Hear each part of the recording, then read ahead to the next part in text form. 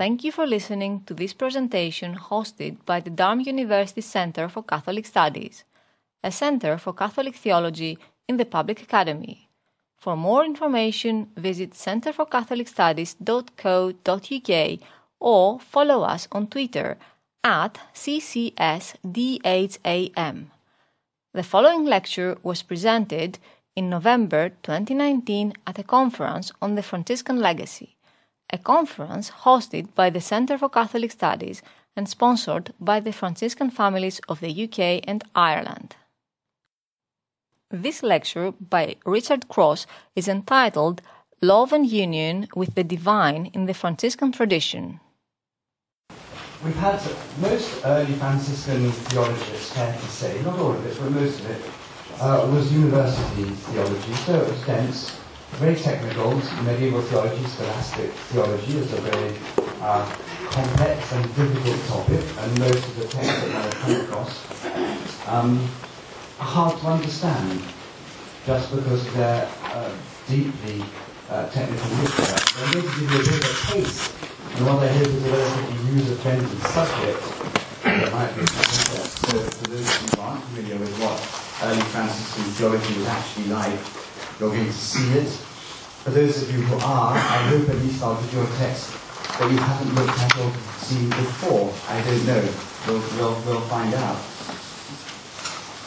So I've called it Love and Union with the Divine in the Franciscan Tradition. And what I'm going to do is I'm going to take two contrasting cases. The Dominican, Thomas Aquinas, well known to everyone, and the very significant early Franciscan theologian, Matthew of Aquasparta. Matthew, so just to put this in context, Aquinas dates 1225 or thereabouts to 1274. Matthew was born in 1240. He studies in Paris at the end of the 1260s.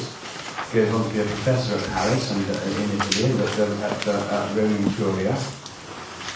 Becomes Minister General of the Franciscan Order and dies in 1302. And he wrote a wonderful series of questions on the beatified soul. And in these questions, he's got various targets because early Franciscan theology, like all scholastic theology, was highly oppositional, was highly dialectical, it was highly argumentative. One of his targets is Thomas Aquinas. So what I'm going to do is look at, as it were, the debate between the two. Aquinas is dead by the time that Matthew's working on these questions, so he doesn't get the chance to reply. That was often the way. You can judge for yourself what you think of the debate. How far has the handout got? Okay, I'll wait for a little bit longer. I'll start with... The handout is mainly texts from Thomas Aquinas and Matthew of Aquasparta. But I've got a little introductory bit which is not difficult to understand, and I will read it from a modern writer, well-known writer on mystical theology, professor at the University of Chicago, Bernard McGinn. And this is what he says about medieval mystical theology. There are two broad ways of conceiving what came to be called mystical union in the medieval period. The first of these, formed in the Latin patristic period and reaching a level of explicit thematization in the 12th century, held that the soul could attain a loving union with God, a unity of spirit whose basic human analogue was to be found in the marriage embrace of the lovers portrayed in the Song of Songs. But in the 13th century, first among some of the women vernacular theologians, a second form of understanding mystical union began to emerge, a potentially more radical and possibly more questionable understanding, which emphasized the goal of union without difference, the insistence that there is some absolute identity between God and the soul. So the idea is that there are basically two ways of thinking about mystical union. One, in virtue of which is fundamentally the result of some activity on the part of God and the creature. And the example that McGinn gives is of love. Right? So mystical union consists in mutual love between God and the creature. That's view one. View two, some kind of identity. You rarely find view two in scholastic theologians. so proportionally you rarely find it, and you don't find it at all in the early Franciscans. You do occasionally find it in scholastic theology. I've got an example on the handout. I won't go through it. I've just given it to you for fun, really, from a secular master, Henry of Ghent, writing in 1289. He accepts the mystical rite. He's got it from, probably from contacts with women mystics. It's halfway down page 2. Henry says this: nothing, like with the united soul, nothing appears other than divine dispositions.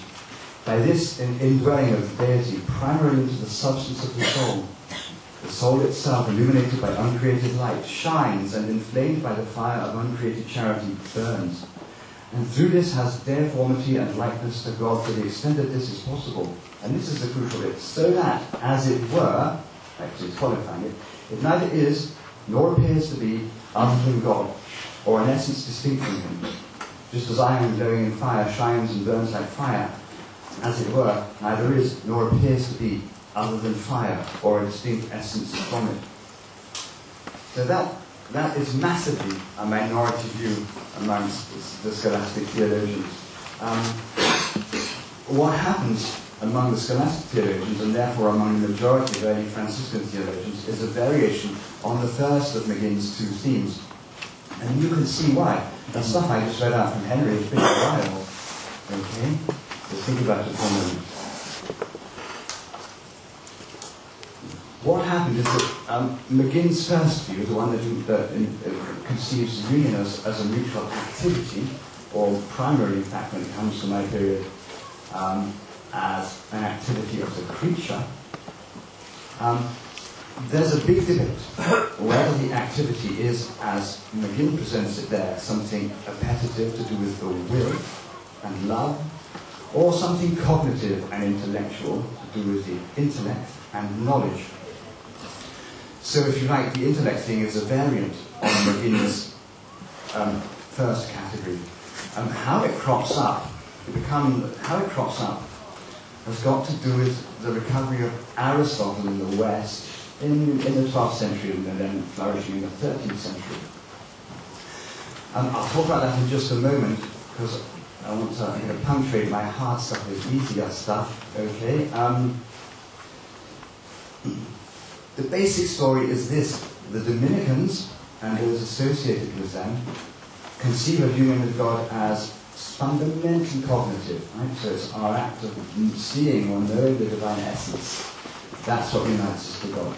The Franciscan tradition conceives of it as something fundamentally appetitive to do with the will and love. So it's, excuse me, it's our love for God.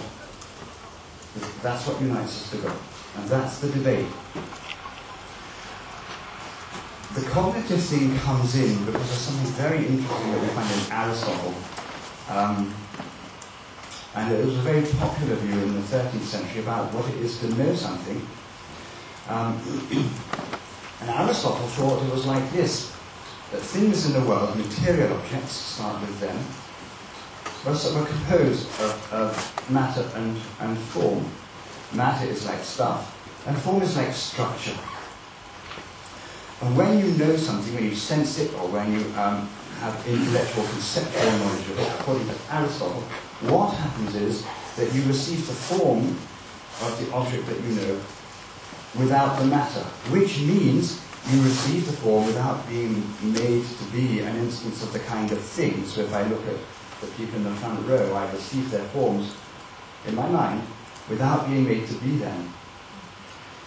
So what you get there is, in a curious but very obvious sense, I come to be united with the people in the front row in a very particular way. Why? Because their forms are in me. That's a very strong form of union. And if you get cognition like that, you could quickly see why it might be appealing to think of what unites you with God in the beatific vision or in inappropriate circumstances is precisely something cognitive, that somehow you know God, there's some sense in which the divine essence comes to be united with you. And we find that view in Thomas Aquinas, and I've got it on a handout. I'm just going get some water.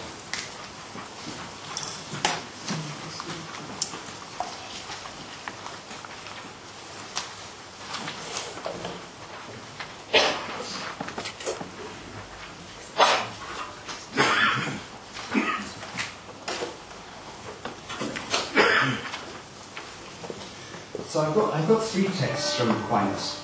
The first one is designed to show why it should be that it can't be an act of love that is what is unitive. Basically what he says is that if you're going to be united to something, you've got to attain it in some way. And love is not the kind of thing that could attain its object. And the reason it's got to do with the analysis of love that Aquinas proposes. He thinks love has two components. There's the desire for an absent object, and there's the enjoyment of the object that you've achieved that's present. But he says the enjoyment must follow the presence of the object. So something else must get the object present to you, and he says that's an act of cognition, it's an act of the intellect. Okay? So part of what's going to turn out to be an issue is the correct analysis of love, as you'll see in a moment. That's the first, that's passage number 1 from Aquinas, so I won't read it out, but that's basically what he says.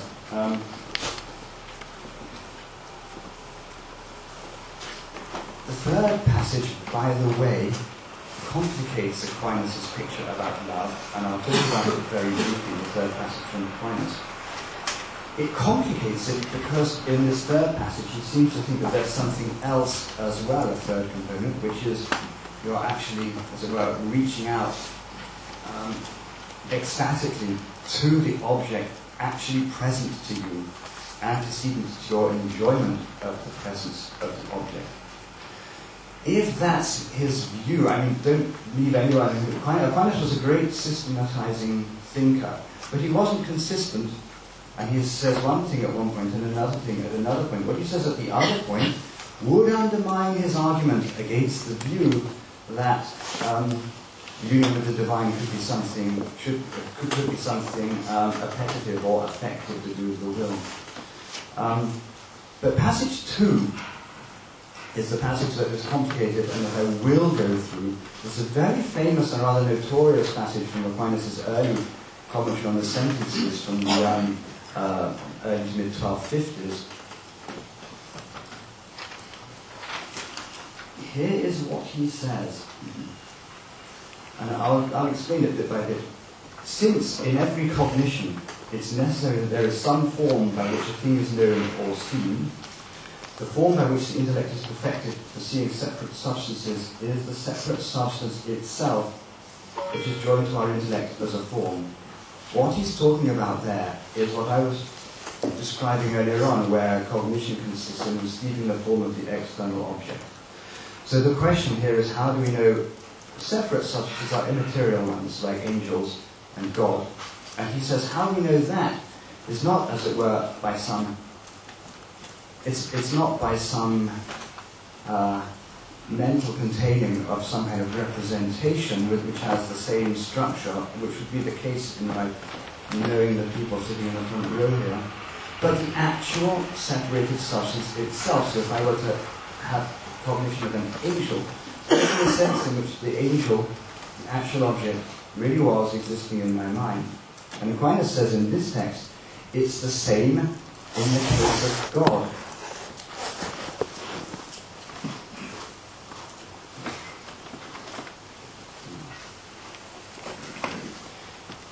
It shouldn't be understood, to carry on, it shouldn't be understood that the divine essence is, as it were, a true form in our intellect, or that from the divine essence in our intellect is made something unqualifiedly one, as is in the case of natural objects from matter and form. So he's trying to say that, although it really is God there, it's not the case that God belongs to my intellect in the way that the structure of a material body belongs to that material body, because that would literally make me God, which oddly enough was more or less what Henry said a bit later on, and that can't be true. Right?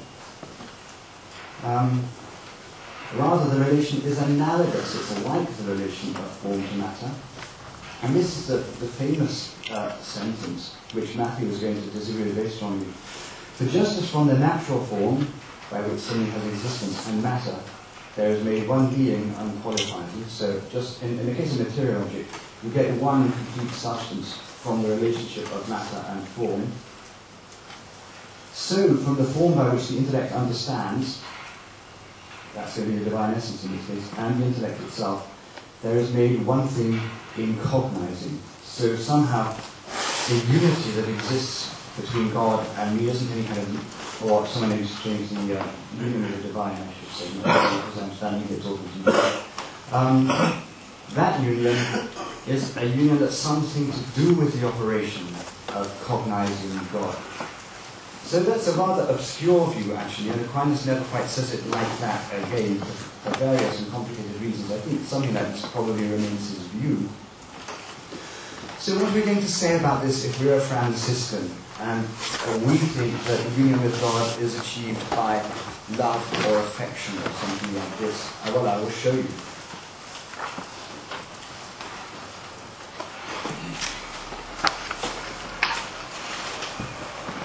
So this is Matthew of Sparta writing about 1280. Remember, Aquinas has died 6 years before then. And he just argues that what scholastic theologians do is they just systematically argue against their opponents and then propose a replacement view. And so he argues against the two bits of Aquinas' account which I've given you so far, that is to say the analysis of love and the analysis of union via the intellect. So I'll start off with why he doesn't like what Aquinas has to say about love. Remember, the way Aquinas presents it in this context of union with the divine, love's got two components, striving for the absent object and the enjoyment of the present object.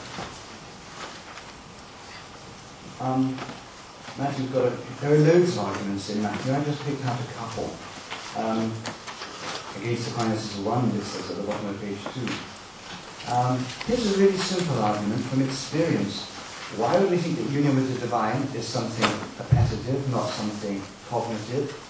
Like this, every devoted spirit experiences in itself that it's more by love than by cognition, that it is elevated to God and transcends the mind.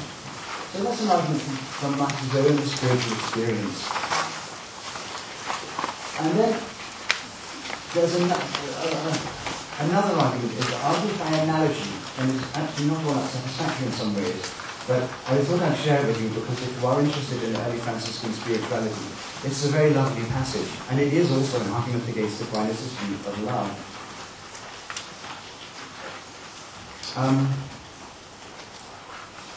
I'll read it and go through it. The beatifying good is God himself. But in God there is the character of the good and of the true. And God moves the human mind as good and as true. As true, that would be the object of the intellect, God moves by the manner of illuminating light, whereas as good, he moves as restorative and sweet and pleasing sweetness. And then we get an analogy from the spiritual senses, it's just an analogy. As light moves the sight, sweetness moves the taste. And according to Matthew, taste gives you more intimate union with the object than sight does. And the thought is really easy. If you're tasting something, it's got to be in your mouth. If you're seeing something, it's got to be separate from you. Right? So taste is more unitive. So if we go with the analogy between affection and volition and taste, and intellect and sight, then the argument will get up and running.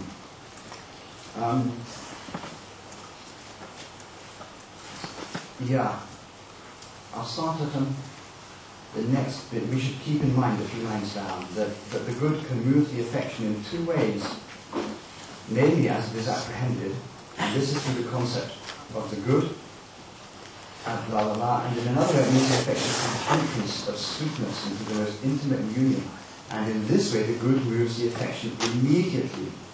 And this is what it is to move the affection, like that's the will, really and experientially. What he's saying is, I've got two ways of winning something. One is via some mental representation, and one is by the presence of the object itself. Okay? And the thought is that in the case of beatific union, That's the relevant case. You've got the object is present and you're actually right there and then reaching out to it in love. And Matthew goes on to say that Aquinas' account can't deal with that because he doesn't have the relevant account of love. And here, this is the next passage where it says against Aquinas' account of will. There are not only two acts of the will, but there is also a bit of that's Aquinas' desire and Aquinas' pleasure or enjoyment. There is also an act of the will between these two, and that act is love, which is neither desire for the absent object, nor enjoyment of the present object. This is clear, because desire is related to the future and something absent, that love or delight, especially in relation to something spiritual, is of what is had. And this act is different from enjoyment or pleasure, since love is the cause of pleasure. Right? So it's got to be why you take pleasure in the presence of the loved object is precisely that you love it there and then. Not the desire for the absent thing. It's not the pleasure which is caused by the love. It's the love itself for the desired object. That's there with you. That's why you're happy. And that's the bit, that middle bit of love that's lacking in Aquinas, which is why Aquinas thought it couldn't be love that united you to the divine. So we have a different analysis of love, and McGinn's first option for union with the divine becomes a live one. I chose Matthew, among other things, to talk about him, among other things, because it's pretty well known that there's a strong emphasis on the will and affection in Franciscan theology. And it's frequently contrasted with the Dominican emphasis on the intellect, and you see that contrast very nicely in the cases I've given you. But if you look in Bonaventure, on union with the divine, he equivocates and says different things at different times. And normally, the normal Franciscan line up to Matthew of Aquasparta was that union with the divine is achieved jointly as a result of the concurrence of both cognitive and appetitive acts. And Matthew was the first person I found who just says straight out, it's the will that's doing it. So that was another reason for choosing Matthew. How long have I got? I'd make it 10 minutes, but I don't overrun. 10 minutes. Okay. Well, we'll see how we get. So Matthew also thinks that Aquinas' account of union with the divine via the intellect is going to be false. And this last passage I got from Matthew is the most technical one so far. If you may have noticed something that I was equivocal about earlier on, which is precisely what is the nature of the form that enters the intellect or the mind when you cognize something. And Aquinas is ambiguous or slippery about it in the passage that I just read out to you. Because when I first presented it, I had the example of the people in the front row, and when I have awareness of them, either through sensation or through conceptualization, it's their forms that are entering into my mind. But then what is the nature of the form that gets into the mind? It's not such that it would make me them, because obviously it doesn't, right? So if your theory yielded that result, it would be a false theory.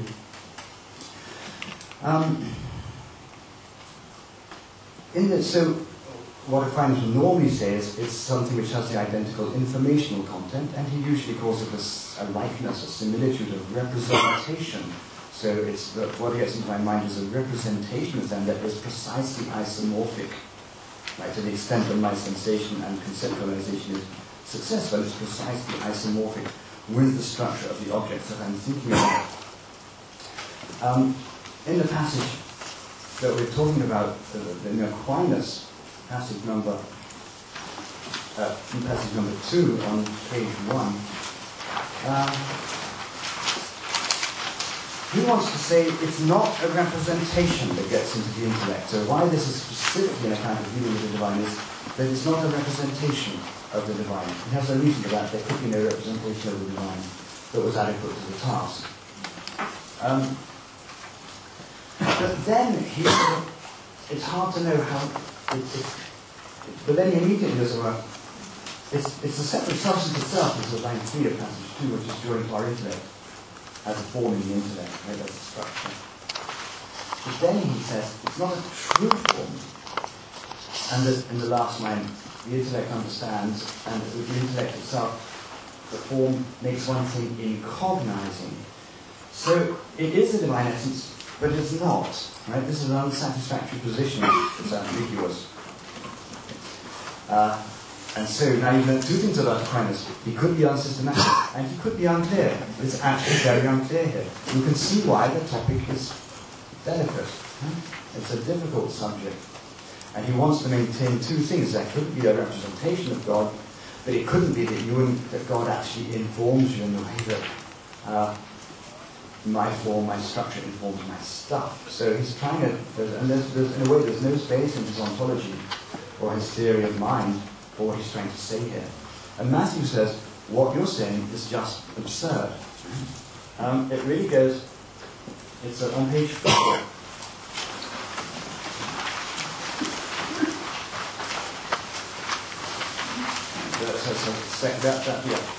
It's the second of my two passages, I don't even know. And this is indeed the densest passage on my handout, so I will try to go through it slowly.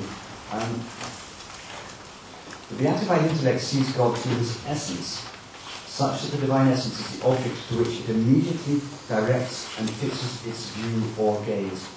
And it has the divine essence as its end term. It has something as the end term as the object, right? So the divine essence is the object of God intellect. There's no dispute about that. They both agree. Right? The question is that uniting? Is that unifying in the way that Aquinas says it can be? And Matthew says no. But the divine essence, I put in itself in just the wrong place in the sentence. So it's only go like this. But the divine essence is not itself the formal ground for seeing in such a way that it is a form of the intellect, for this is in no way suitable to divine simplicity. Right, so according to Matthew, what Aquinas is proposing is incompatible with the nature of God. He's not especially concerned about the possible pantheistic interpretations of this thing. He is concerned that it would compromise divine simplicity. Why? Because on this view, God would be entering into composition with a creature, and one of the things which Aquinas and all others think about, at least until the 17th century I've discovered, think about divine simplicity is that it's incompatible with God becoming a part of something else, or at least a component of something else, so a composite thing. Right, so that view won't do.